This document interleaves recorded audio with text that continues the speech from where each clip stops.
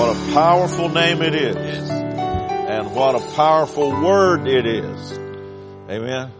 God's word is powerful. I'm going to ask you to turn with me, if you would, in your Bibles to Acts chapter 1, where we come again to the book of Acts this morning, having begun in January in Genesis and reading our Bible through during the year 2017. You might want to notice in your bulletin the reading guide is there for you for November and December. And the middle of the month of December, guess what? You're done. Some of you are already done. But in the middle of December, if you're following the schedule, you'll be done reading the Bible through in a year. I'm sorry to tell you we won't be through with our preaching that soon. We're just now in the book of Acts, and it'll take us a little bit longer to get through than the end of the year. But today we have something very, very important to discuss and talk about. The Bible calls the pastor in one place a pastor-teacher. This morning, Pastor Ron might be more the teacher than the preacher. But there are some things from the book of Acts that we would like to highlight and make us all aware of and give some reminders that are consistent with Scripture. So if you would, now a few moments ago we were singing, I'm so glad I'm a part of the family of God. I've been washed in the fountain, cleansed by His blood. Join heirs with Jesus as we travel this sod, for I'm part of the family of God. We're not going through this solo, amen? We have family. And how many of us know we need to learn how to treat family? Amen. We do. And that's what the Bible is going to talk with us about today and share with us. In the book of Acts, Acts chapter 2 verse 1, I'd like for us to look at that verse. It's going to be on the screen. Acts chapter 2 verse 1 says, when the day of Pentecost had fully come, would you read with me the rest of the verse? They were all with one accord in one place. Let's do that again. When the day of Pentecost had fully come altogether, they were all with one accord in one place. Now that one phrase there, being in one accord in one place, has captivated my heart for the last week or so. And thinking about what is it, Lord? What is the word that you have for us today? I don't mean just the Scripture. What is the word? What is the message from you today, Lord, that you have for us? And it looked to me as if this Scripture just jumped out as if it was in neon lights. When the day of Pentecost had fully come, they were all with one accord in one place. And you might say, well, I don't understand what's so important about that. Well, good. We'll share that with you over the next few moments because it is of supreme importance, not only to us, but to God. Unity is important to God. Amen? Amen. Amen. We're going to see that very plainly here. I have had someone share with me years ago, never forgotten this, about the word fellowship. Somebody was defining fellowship and they said that fellowship simply means that all the fellows are in the same ship. That's fellowship. Until they were reminded of the mutiny on the Bounty. And then it can be understood that just because all the fellows are in the same ship, that doesn't mean there's fellowship, right? However, fellowship means all the fellows are in the same ship and they're all rowing in the same direction. Now we've got fellowship. We've got unity. And that's what we'll be talking about this morning. It's not a small thing. And I'm going to share an Old Testament passage with you, and I'm going to share a New Testament passage with you to show how the Word of God values and gives importance to this particular subject. We're going in our Bibles, if you want to turn there, to Psalm 133. And then we'll be going to a New Testament passage as we complete this today. Psalm 133. This is a in your Bible it probably says under the chapter heading there, a song of ascents. How many of you can see that in your Bible? Yeah, several of you. A song of ascents. Ascent. Going up. Going up. A song of going up. It was a song that the Old Testament saints would sing as they were going up to Jerusalem to worship. Now there's a whole list of these here. This is one among many. This is the next to the last one that is labeled in the Bible as a song of ascent. But as the people were going up to worship, they were going up joyfully. They were going up happy. They were thrilled to get there. I was glad when they said to me, let us go to the house of the Lord, the psalmist said. So as they're going up to Jerusalem, because it was up on a mountain, up on a hill, they're going up to Jerusalem to worship, they would have been singing this. I'm not going to sing it today. I don't know the tune, but I know the words. Let's read them. Behold, how good and how pleasant it is for brethren to dwell together in unity. That didn't shake anybody up. I didn't even hear an amen. Behold, just look. Just look how good and how pleasant it is for brethren to dwell together in unity. And because whoever wrote that probably knew we weren't going to get it, they went ahead to tell us why we should get it. And the next verse says, it is like the precious oil upon the head, running down on the beard of Aaron, running down on the edge of his garments. That's what it's like. Unity is like that. And that still may leave you puzzled. But let's go back to the Old Testament times. You can go back and read in the books of Leviticus and some of those earlier books where the Lord gave instructions to the children of Israel about how to set up the tabernacle, what to wear, how to dress. There was even a prescription given, a formula, a recipe, if you will, given on how to make this anointing oil, what the ingredients were supposed to be. And when you made this oil, it was made out of some very precious materials. And the Bible says it was supposed to be holy unto the Lord, and it wasn't to be used for any other purpose. This was a special oil that the Lord himself prescribed for use with anointing the kings and the priests and whoever. When they need anointing oil, they'd use this. It's not to be replicated, not to be marketed, not to be used for any other place except this place. It was very special. And the Bible says, now they would have laughed at our anointing oil. Right? We use a little, this James chapter 5, in case you don't know what I'm talking about. We believe in what James chapter 5 says, is any sick among you, let him call for the elders of the church and anoint with oil and pray the prayer of faith, lay hands on people and pray for them. We believe the Lord will heal. Still today in 2017, amen? And we usually use a little bottle of oil like this, and we put it on someone's forehead, and we lay hands on them, and we pray, and we believe, and the Lord has worked miracles that way. Amen. And we use this. And that's the way we anoint. That's not the way they anointed in the Old Testament. They would have laughed at this. They had a bucket almost. They had a great big container of oil. And boy, when you got anointed in the Old Testament, you went away greasy. You went away wet. Okay? And that's what this is talking about right here. It says, behold how good and how pleasant it is for brethren to dwell together in unity. This is a big deal. It is like the precious oil upon the head, running down on the beard of Aaron, running down on the edge of his garments. You get the picture? He's getting soaked. His head, his beard, his clothes are wet. Now, let me tell you this. You can see that kind of oil, right? That much. You can see it. You can smell it. And you can feel it.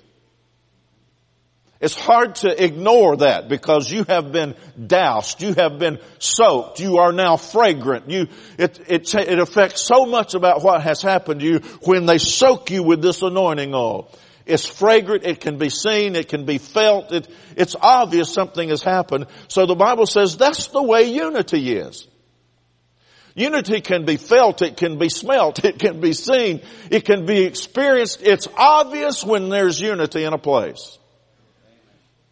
I got so blessed the other day talking to Tim as we were having dinner one night, and his comment was, the first time I ever came in that church, I felt the Spirit of the Lord when I walked through the door. I said, yes, that's the way it's supposed to be. People are supposed to be able to feel the Spirit of the Lord when they come in. And so when you see unity, when you experience unity, you can see it, you can smell it, you can feel it. It's there. I'll tell you something else. You can tell when it's not there too. And the results are not good. So unity is so important. You can see it, you can smell it, you can feel it. And then it goes on to say, it is like the dew of Hermon, descending upon the mountains of Zion. For there the Lord commanded the blessing, life forevermore. And so there's some people here who have been to Mount Hermon before. Most of us have not. But there's something very interesting about this place. If you were to Google it and research it, you'd find out that Mount Hermon and that region there, that high mountain, probably has one of the highest levels of dew of anywhere on earth. I read where some man went there in 1867 or something, and I read his biography of what he wrote about that. And he said, we woke up in the night and our tent floor was wet and our guns were dripping, not from rain, but from dew. The dew was so heavy. And that dew gets so heavy that it runs down the mountains and it waters all the plain and it just refreshes everywhere it goes. Not rain, dew. Because of the elevation and the ocean and the way everything is put together, this dew is so heavy. So when this writer said, it's like the dew of Hermon, it descends upon the mountains of Zion. It just flows everywhere it goes, and it's something you can see and something you can feel and something that's refreshing. That's the way unity is. Now remember, they'd sing this while they were going to church. Behold how good and how pleasant it is to dwell together in unity. It's like the anointing oil, and it's like the dew of Hermon. You can touch it. You can smell it. You can see it. You can feel it. It is pleasant. It is fertile, and it is fruitful. Unity is a big deal, folks. And we're only getting started about what the Bible says about that. Now, let's turn to the New Testament. Actually, it's valuable, this unity is. It's crucial. This unity is. It's indispensable, this unity is. And we're supposed to do everything as Christians within our power to preserve and protect. That sounds like the Constitution, doesn't it? Preserve and protect. But Christians are supposed to preserve and protect the unity that's in the church, according to Scripture. Well, Ephesians 4. Let's see what the New Testament says. Chapter 4, verse 1. I, therefore, the prisoner of the Lord, beseech you to walk worthy of the calling with which you were called. So how are we supposed to walk as Christians? He says, with lowliness, with all lowliness. That is, with humility, not arrogance, pride, none of that. We as Christians, we're to walk with all lowliness and with gentleness and with long suffering. You know anybody with a short fuse? Don't say their name. Just acknowledge you know them, okay?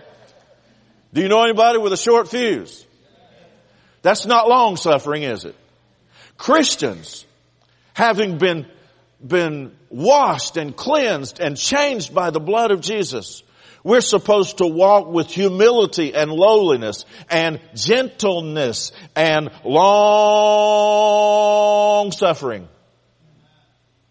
Not so quick to complain and not so quick to make a big deal mountain out of a molehill. We are long suffering. As a matter of fact, we are bearing with one another in love. If you're married, say amen. You know what you have to learn to do if you're married? You have to learn to bear with somebody in love. I'm right. I know I'm right. And we have to do that in all of our relationships. We have to learn to bear with people. People are different. People can be irritating. Even your spouse irritates you sometimes. Don't say amen then. That was probably wisdom that you didn't say amen that time. We all know it's the truth. And as family, we have learned no matter how irritated we get with our spouse, we're going to put up with it because we promised when we said I do that we would. Amen? And we need that same kind of mentality that we're going to preserve the unity among Christians in our church as we do we're going to preserve our marriage. In other words, some things we're just going to have to let them go. True? So the Bible says we're supposed to walk with lowliness and gentleness and long suffering and bearing with one another in love, putting up with one another in love. Why are we going to do that? Well, we're going to do it because the Bible said to. Verse 3 says, we are endeavoring to keep the unity of the Spirit in the bond of peace. Let me see if I can get an amen on this. There is, within the marriage relationship, a need for sometimes for the husband and the wife, even though they're irritated, just to zip it up and say nothing. Amen.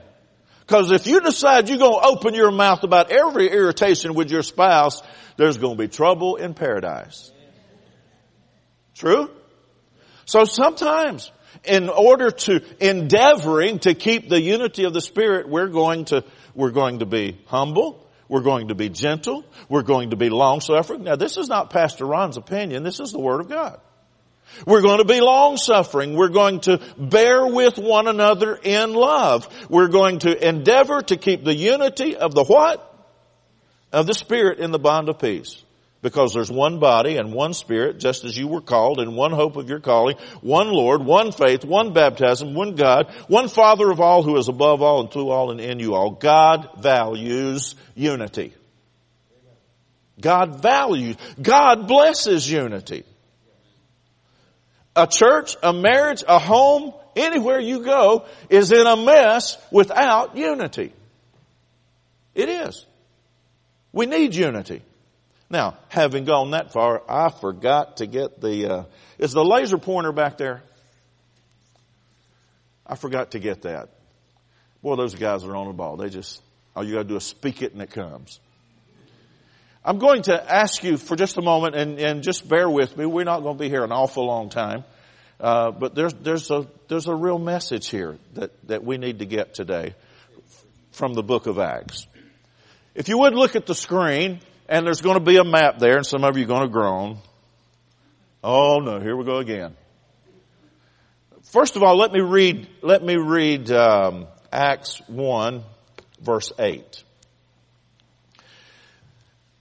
As the book of Acts begins and Luke is telling us about what Jesus has done and said and building up to Pentecost and the growth of the church and so forth.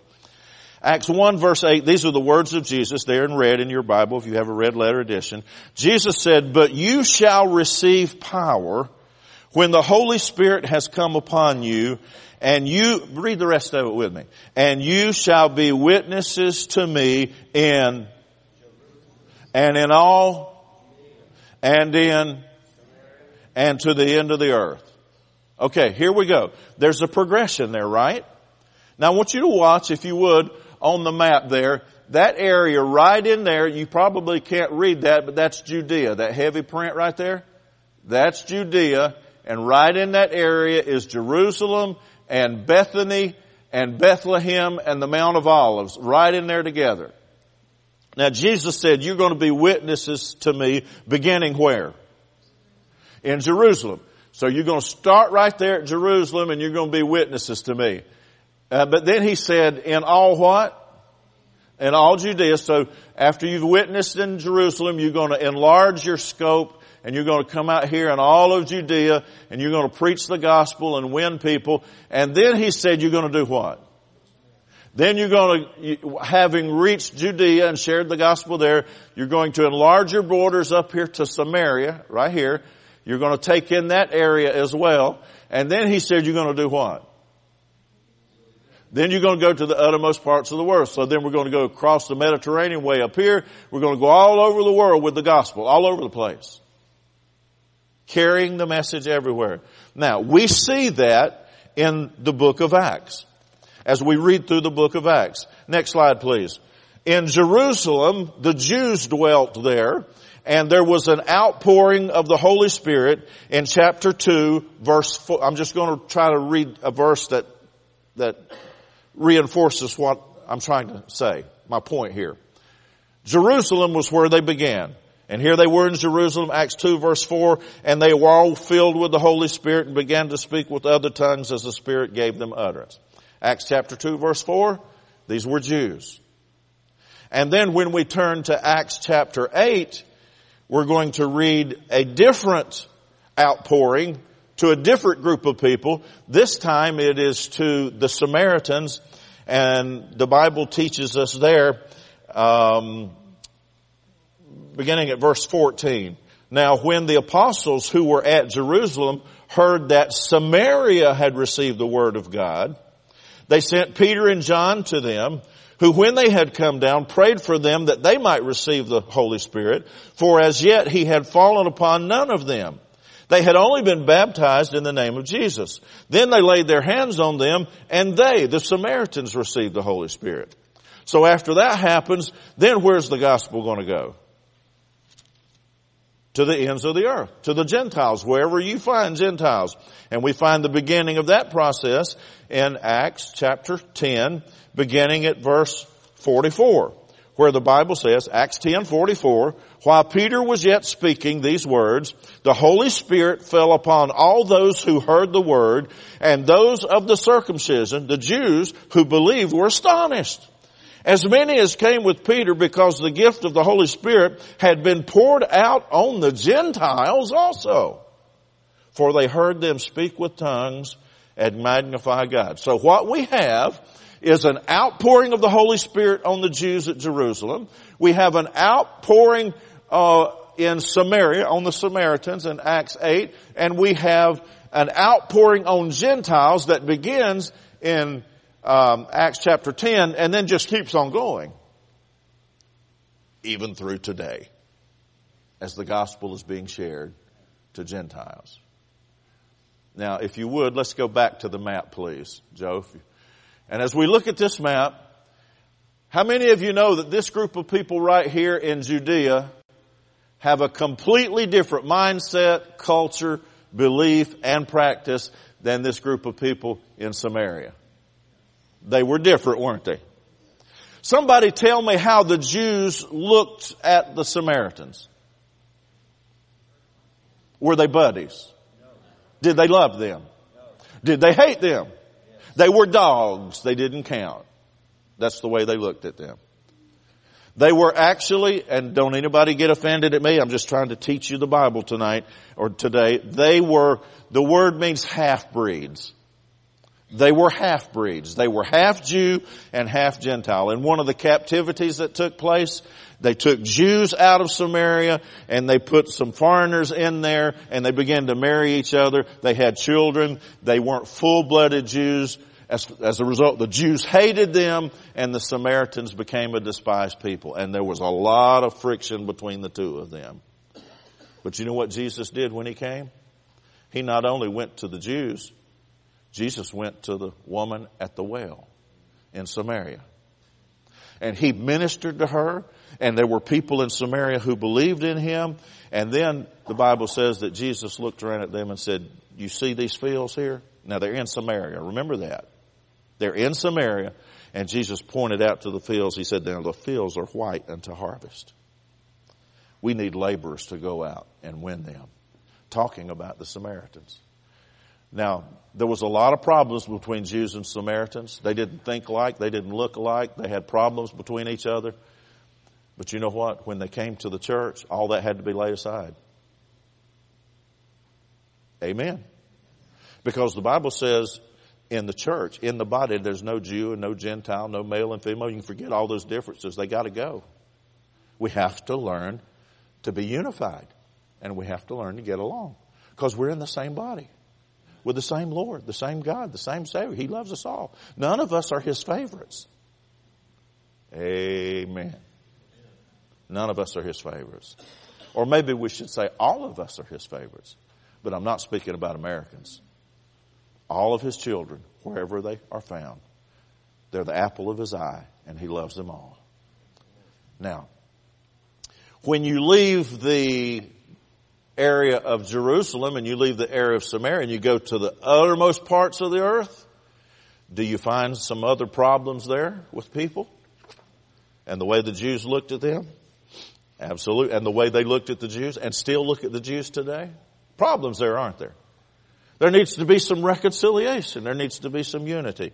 It's a very difficult thing.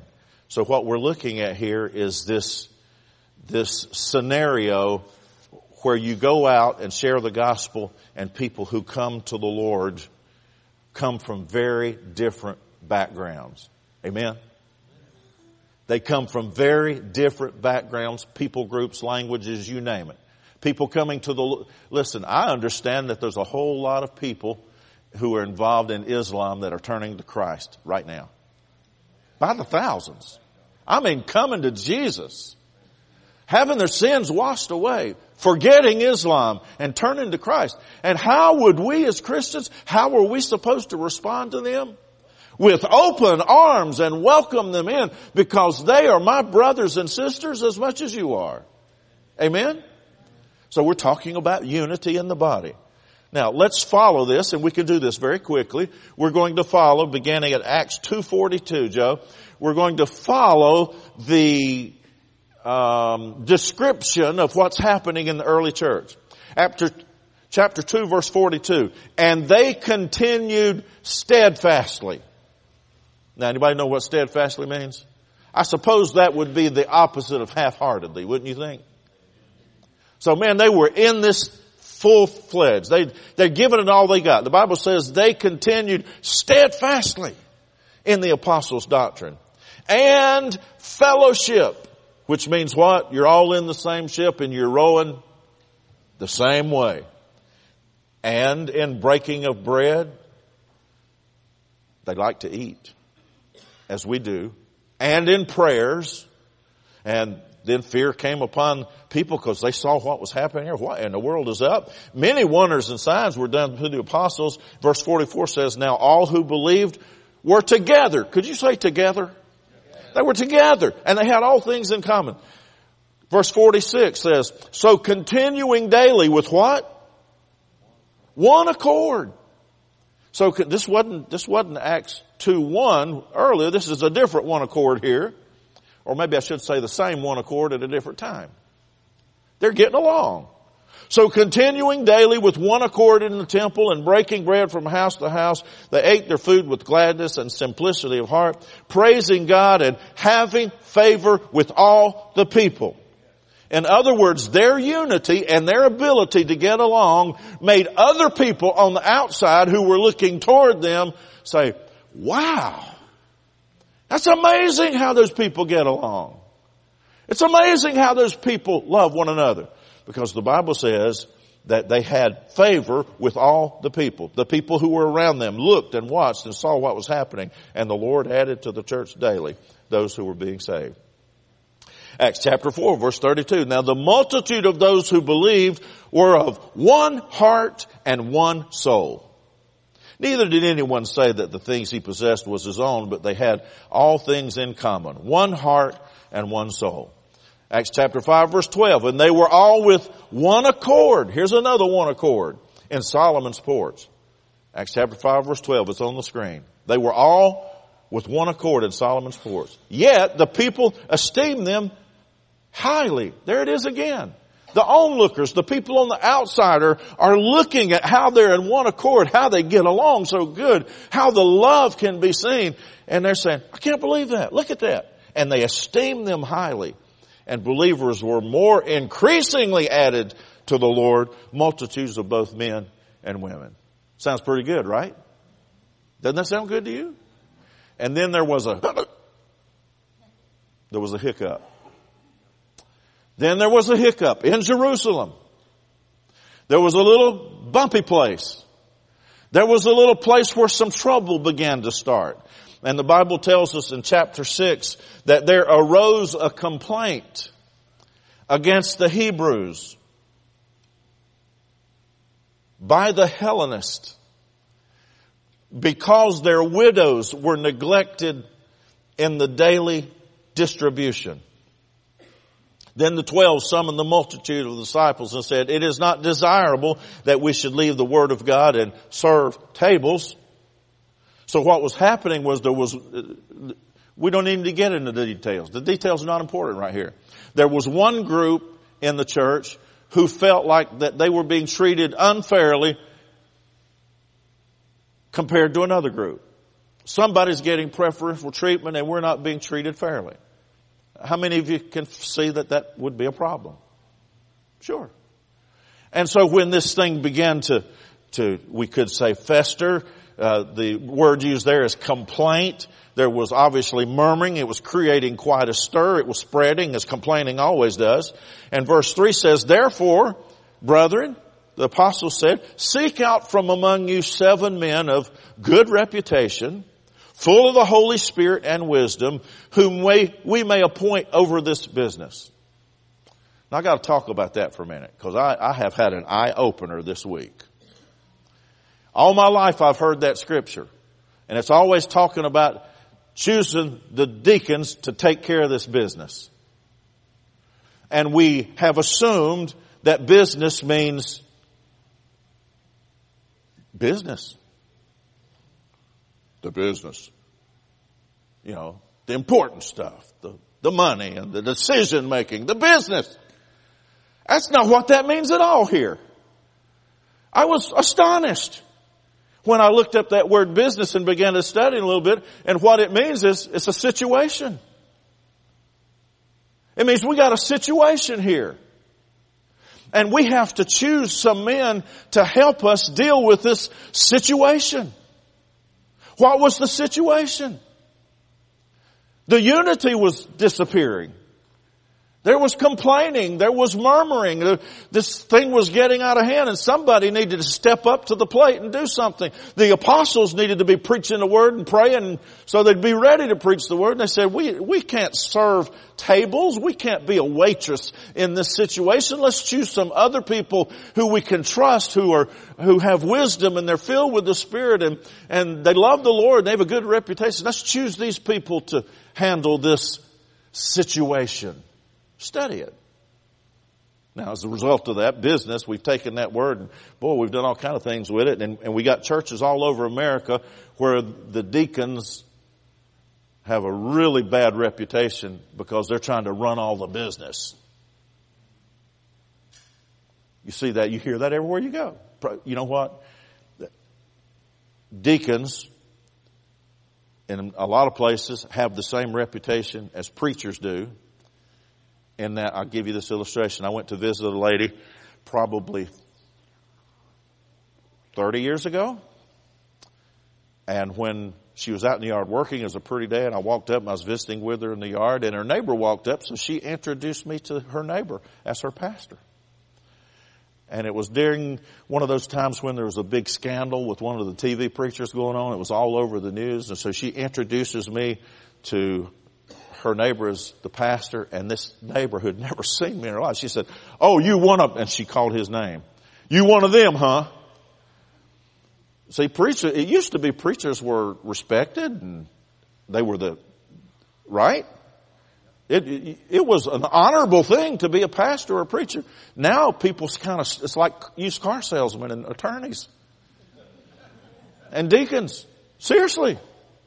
Called into question, scorned, mocked, made fun of. Watch TV. The stupidest people on TV are preachers, if you watch TV. And the most dishonest. They've even got TV programs. One of them was The Preacher's Wife? They're just humiliating Christianity. That's what it's all about. So what we have to understand is sometimes we may have to back up, and instead of looking at culture for our explanation of the way things are supposed to work, we might look at the Scripture.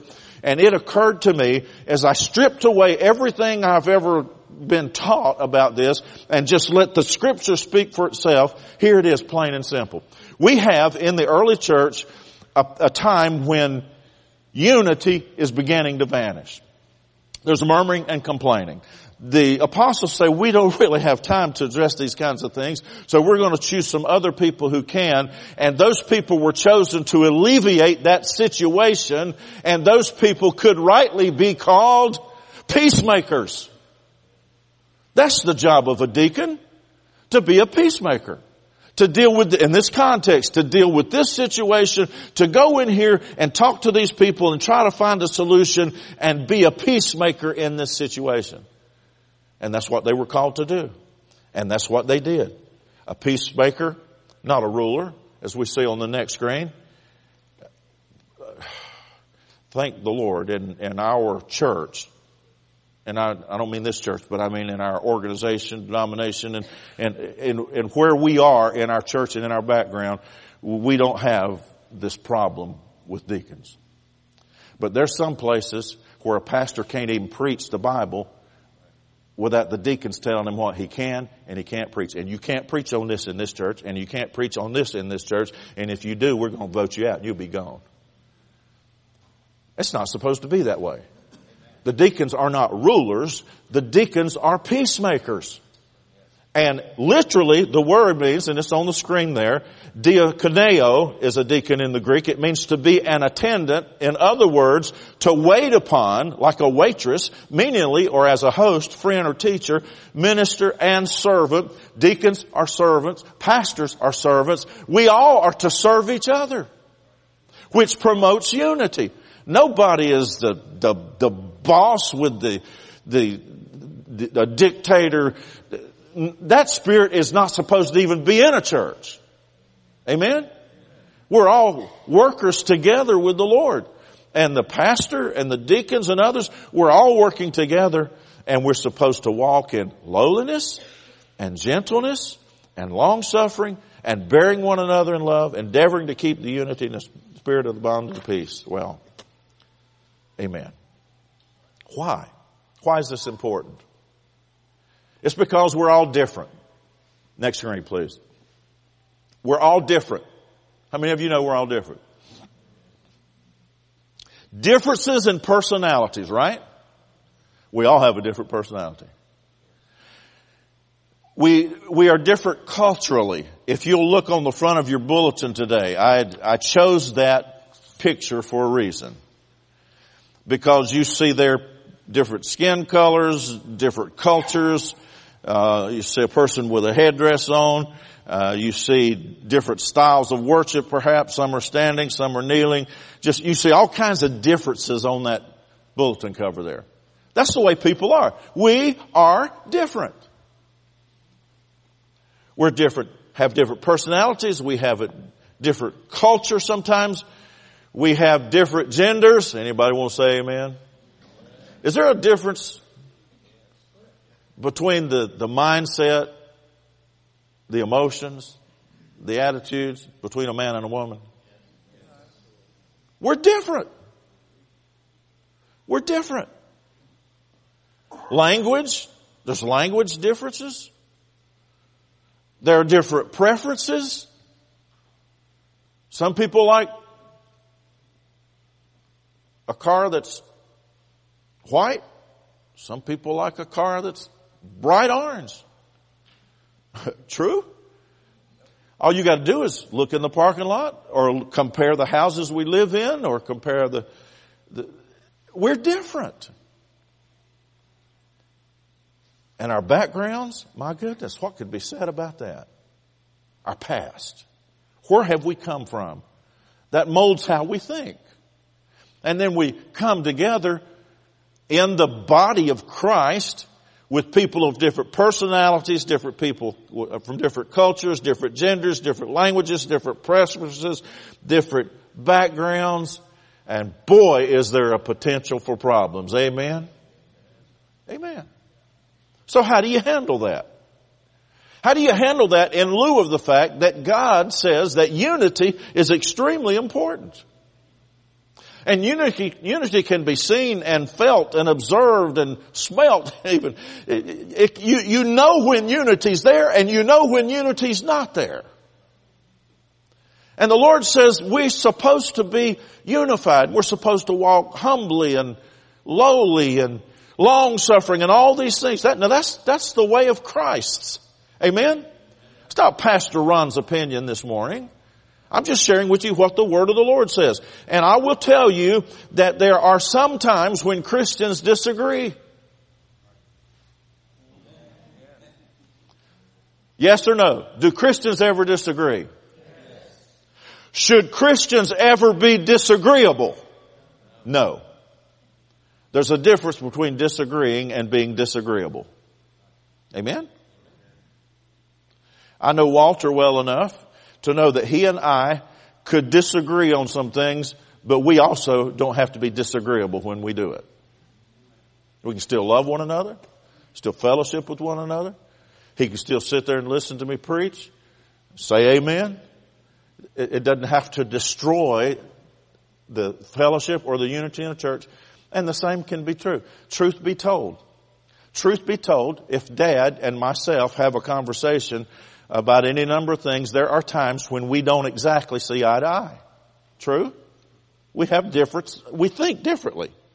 I don't always agree with Dad. I know he don't always agree with me. But I'll tell you what, there's not a man walking the face of the earth that I have more confidence in him. I mean that. I love him. But we don't always agree. That's a principle we're going to have to learn as Christians. It doesn't matter the skin color or the age or the gender or the culture. None of that matters. We're going to have to learn to love one another and treat each other as if we're brothers and sisters in the body of Christ, which we are. Amen. So never would we try to say we're all just zombies and we think like each other. We don't. We never will. Never have and never will. Bible never says that. Never. Paul and Barnabas, and I'll do this really quickly. Paul and Barnabas got ready to take a journey in the book of Acts, Acts chapter 15. Paul said, let's go back and visit some of the churches we've already been to. Barnabas said, sounds good to me. Let's go get John Mark to go with us. Paul said, no way. He's not going with us. He left us last time in the middle of our trip, and he's not going this time. They had a difference of opinion. And the Bible says that the contention between them was so great that for the sake of unity, now listen to this. The contention between them was so great, they had a difference of opinion. Paul says, we're not taking him. He quit on us last time. Barnabas says, yeah, he's going with us. And the contention was so great between them that for the sake of unity, one went in one direction preaching the gospel, the other went in the other direction preaching the gospel. They still loved one another. They still respected one another. There was still unity. They just decided it was time to part ways. Amen.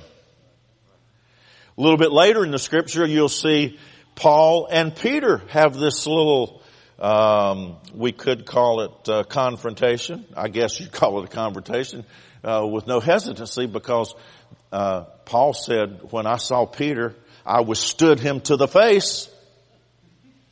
I stood right up to him because, and he went ahead to explain that Peter had been hypocritical in his view, and that one time he's associating with the Gentiles and having dinner with them and developing friendships. But when the Jews came from Jerusalem, he kind of pulled away from the Gentiles and sided with the Jews. And he said that's hypocrisy. And it caused a little rift there. But you know what? Both of them kept living for the Lord, preaching the gospel and moving forward. So we see those types of things. You can overcome things like that. But listen, there is this dynamic called unity that is so important. And we're coming in for a landing right now. John 13 verse 35 is the litmus test. Next screen, please. By this, now who's speaking here? Jesus is. Red letters. Jesus said, by this all will know that you are my disciples if you have love one for another. Let me ask you, based on what Jesus said, you tell me what the proof is that we are disciples of the Lord Jesus Christ. Is it speaking in tongues? No, it is not. Is it being in the top 10% of givers in a church? No. No. Here's the litmus test. By this, Jesus said, all will know that you're my disciples if you have love one for another. It's unity. It's unity. It's the litmus test about where we stand with the Lord. I can tell you as a pastor now for 35 years plus, I have seen plenty of people that showed some of the signs of being spiritual that I've already shared that wouldn't even speak to other people in the church. And I join in with Paul here and say, just boldly declare that it's more important to love people than it is to speak with tongues. That's what Paul said. Amen? Now, I'm not saying anything against speaking in tongues. Don't go away saying that. I just read to you 3 times in the New Testament they did that, and I believe the Bible. I believe it can still happen and should still happen today. That's not the point.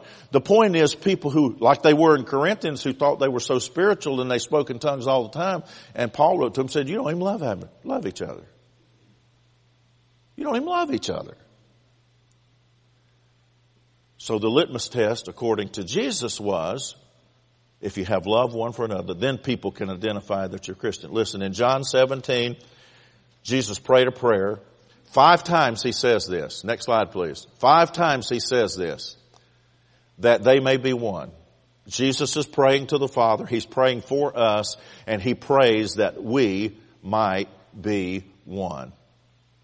Lord, he says, those that you've given me and those who are going to believe the word of those you have given me, help them to be one so that the world may know that you have sent me, so that the world may believe in who I am. Help them to be one. Someone has said that is the only prayer that Jesus ever prayed that has not yet been answered. Because we are not one in the church world in the United States or worldwide, are we? We are not one. We are quite divided. But Jesus prayed that we might be one. Listen, can I just say this as pastor of New Life Church? Please don't open your mouth and criticize any other church. They may not look at things the way we look at them. That's fine. Don't criticize them. It's not our job to stir up junk and criticize other Christians. They can look at us and they can see things in us that they might not understand about us, and they don't need to be criticizing us either. But, oh goodness. The Apostle Paul on one occasion said, if you all don't quit doing what you're doing, you're going to bite and devour one another until you consume one another. Whoa. You tell me how much credibility Christians have in our culture today. Not very much. And why is it? It's because there's a lack of unity. We don't, as broadly speaking, across, listen, a lady came up to me yesterday in the fall festival back here at the door and told me where she was going to church. And she said, I go to Richland Creek. And I said, God bless you. That is a great church. I brag on that church. It is a great church. And if it's First Baptist or it's a great church if they're preaching the gospel of Jesus Christ. I'm not going to criticize that church. Don't fall into that trap. Don't fall into that trap about criticizing people. Don't criticize churches. People are listening. People are watching. By this shall all men know you are my disciples if you have love one to another. And if we get critical of people and critical of churches, they're looking at us and say, that ain't no Christian right there.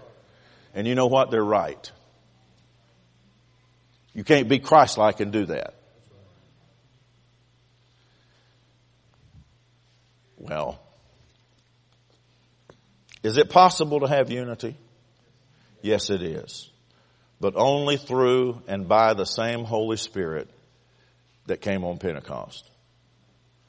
So I'm closing in this passage as our musicians come forward. Galatians chapter 5. If you have your Bible, turn with me. Galatians chapter 5. Galatians chapter 5, beginning at verse 14. For all the law is fulfilled in one word. Even this, you shall love your neighbor as yourself. But if you bite and devour one another, beware lest you be consumed by one another. Boy, is that not an unbelievable statement that he would make to Christians? If you bite and devour one another, beware lest you be consumed by one another. And then he goes right on into this discussion, Paul does. I say then, walk in the Spirit, and you shall not fulfill the lust of the flesh. In verse 19 he says, now the works of the flesh are evident, which are adultery, fornication, uncleanness, lewdness, idolatry, sorcery, hatred, contentions, jealousies, outburst of wrath, selfish ambitions, dissensions, heresies, envy, murders, drunkenness, revelries, and the like, of which I tell you beforehand, just as I also told you in time past, those who practice such things will not inherit the kingdom of God. But then he turns around and gives us the other side of the coin, where he says, but the fruit of the Spirit. Can everybody say fruit of the Spirit?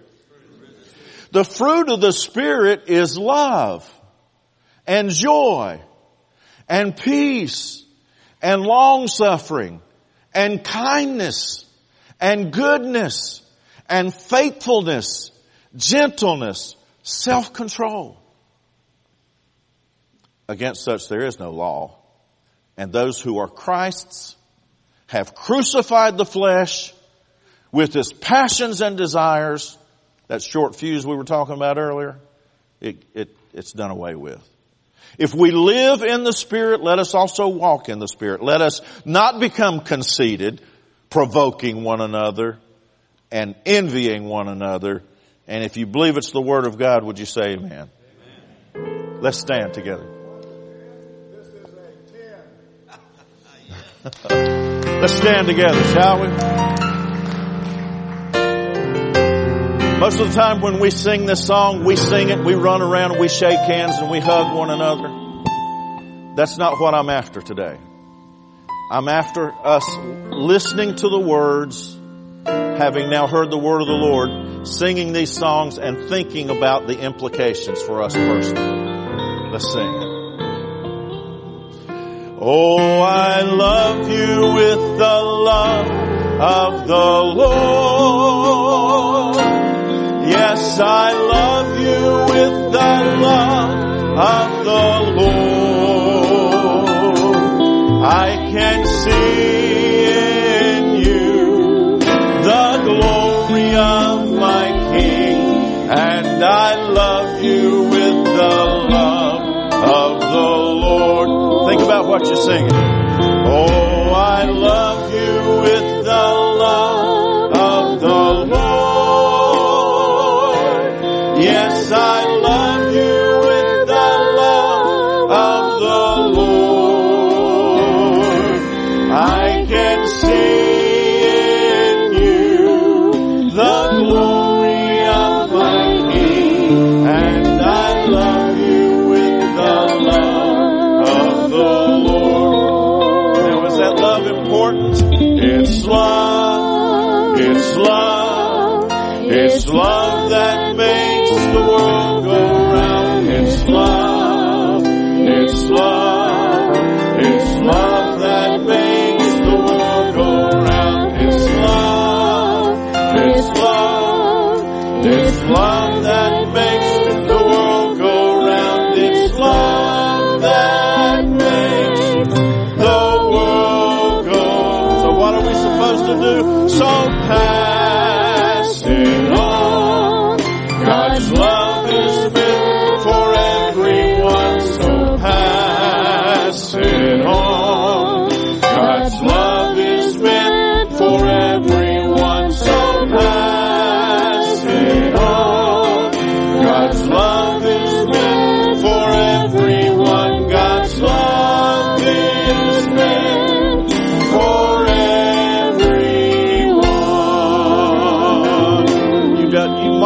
join hands with somebody as you sing this one? You're my brother, you're my sister, so take me by the hand.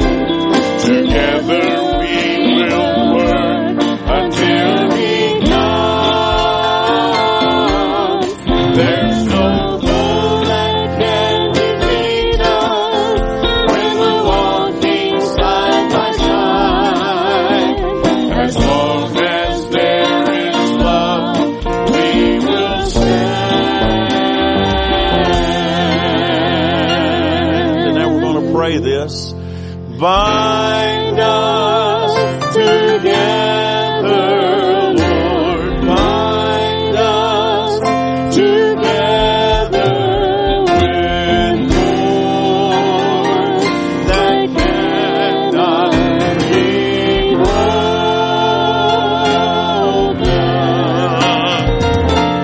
Bind us together, Lord. Bind us together, Lord. Bind us together with love. Why is that so important? There is only one God.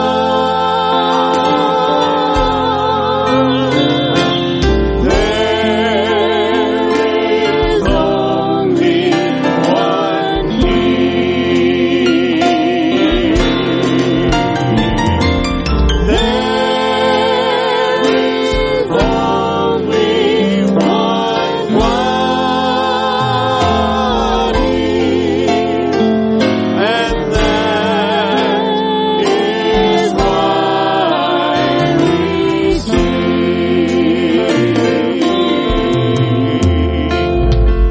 Bind us together, Lord. Bind us together with cords that cannot be broken.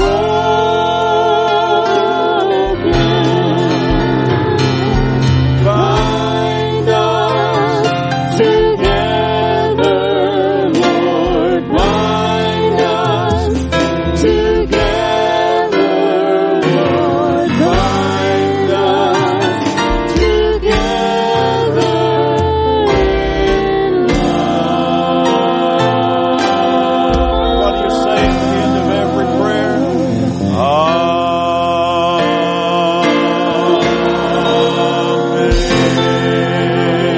Let's give the Lord a hand now. We bless you, Lord. Thank you for your word. Thank you for your spirit that gives us the ability inside to walk in a way that's pleasing to you. Oh Lord, we can overcome every problem, every complaint, Lord, every difference if we keep our eyes on you. Thank you, Jesus. Help us be peacemakers. Help us love you and our brothers and sisters with all of our heart. Lord, help us get our eyes on you so the other junk doesn't even seem to be there anymore. When we're looking at the right things, we won't see the others. And thank you, Lord, for that. In Jesus' name, amen. Sherry, Elvis, you guys come right ahead if you would. Most of you know that Sherry and Elvis are going to be married in just a few weeks here in the church. Sherry's father, just this past week, she found out is very, very weak, very low. Not going to be able to come to the wedding. As a matter of fact, they don't know if he'll live until the wedding. And so we're going to pray for him today. I'd like for several of you who are willing to come around, our elders and so forth, and let's pray together. If you believe in the power of prayer, James chapter 5, the anointing of oil, we're going to anoint Sherry today, and we're going to ask the Lord to minister to her father. They're going to try to make a trip up there and visit him before that time. But it's very difficult for Sherry. What's his first name? Jerry. We want to pray for Jerry today. Amen. Holy God, Lord, we come to you and we anoint with oil as your word teaches. Today we lay hands on Sherry and we we call out Jerry's name in prayer. We pray that you would minister to him. Lord, here is a young lady who is burdened, Lord, at looking at one of the happiest days of our life. And Lord, it's being shadowed now by one of the saddest as her father is sick. We're asking that you would minister to him. Lord, I learned a long time ago that I don't know the answers. I don't know what's best. But today I find great comfort in being able to look to you and say, Lord, I want your kingdom to come and I want your will to be done in Jerry's life and in this situation. We commit it to you. You're an awesome God. We love you today. And Lord, we're just asking that you would minister to him. Lord, we're asking that you, if it would be within your will, Lord, that you would spare him and allow them to get there to be able to visit and to share some love with him. Just minister to him, we pray. He's a very sick man, but you're a very great God, and we're asking you to minister. Be merciful to this family. Oh God, touch them, we pray in Jesus' name. We love you today. Lord, touch Elvis, touch Sherry. Lord, this precious son here, bless this family. What a beautiful family. Do a work in their lives, we pray, to keep your arms around them. May they feel your presence and know that you're with them every step of the way. In Jesus' name we ask it. Amen. Amen. Thank you so much. We love you guys. This church loves you. Amen. Thank you, Lord. Amen. God bless you. Thank you for being here today. Awana Bible study, Wednesday evening. We hope to see you then. God bless you.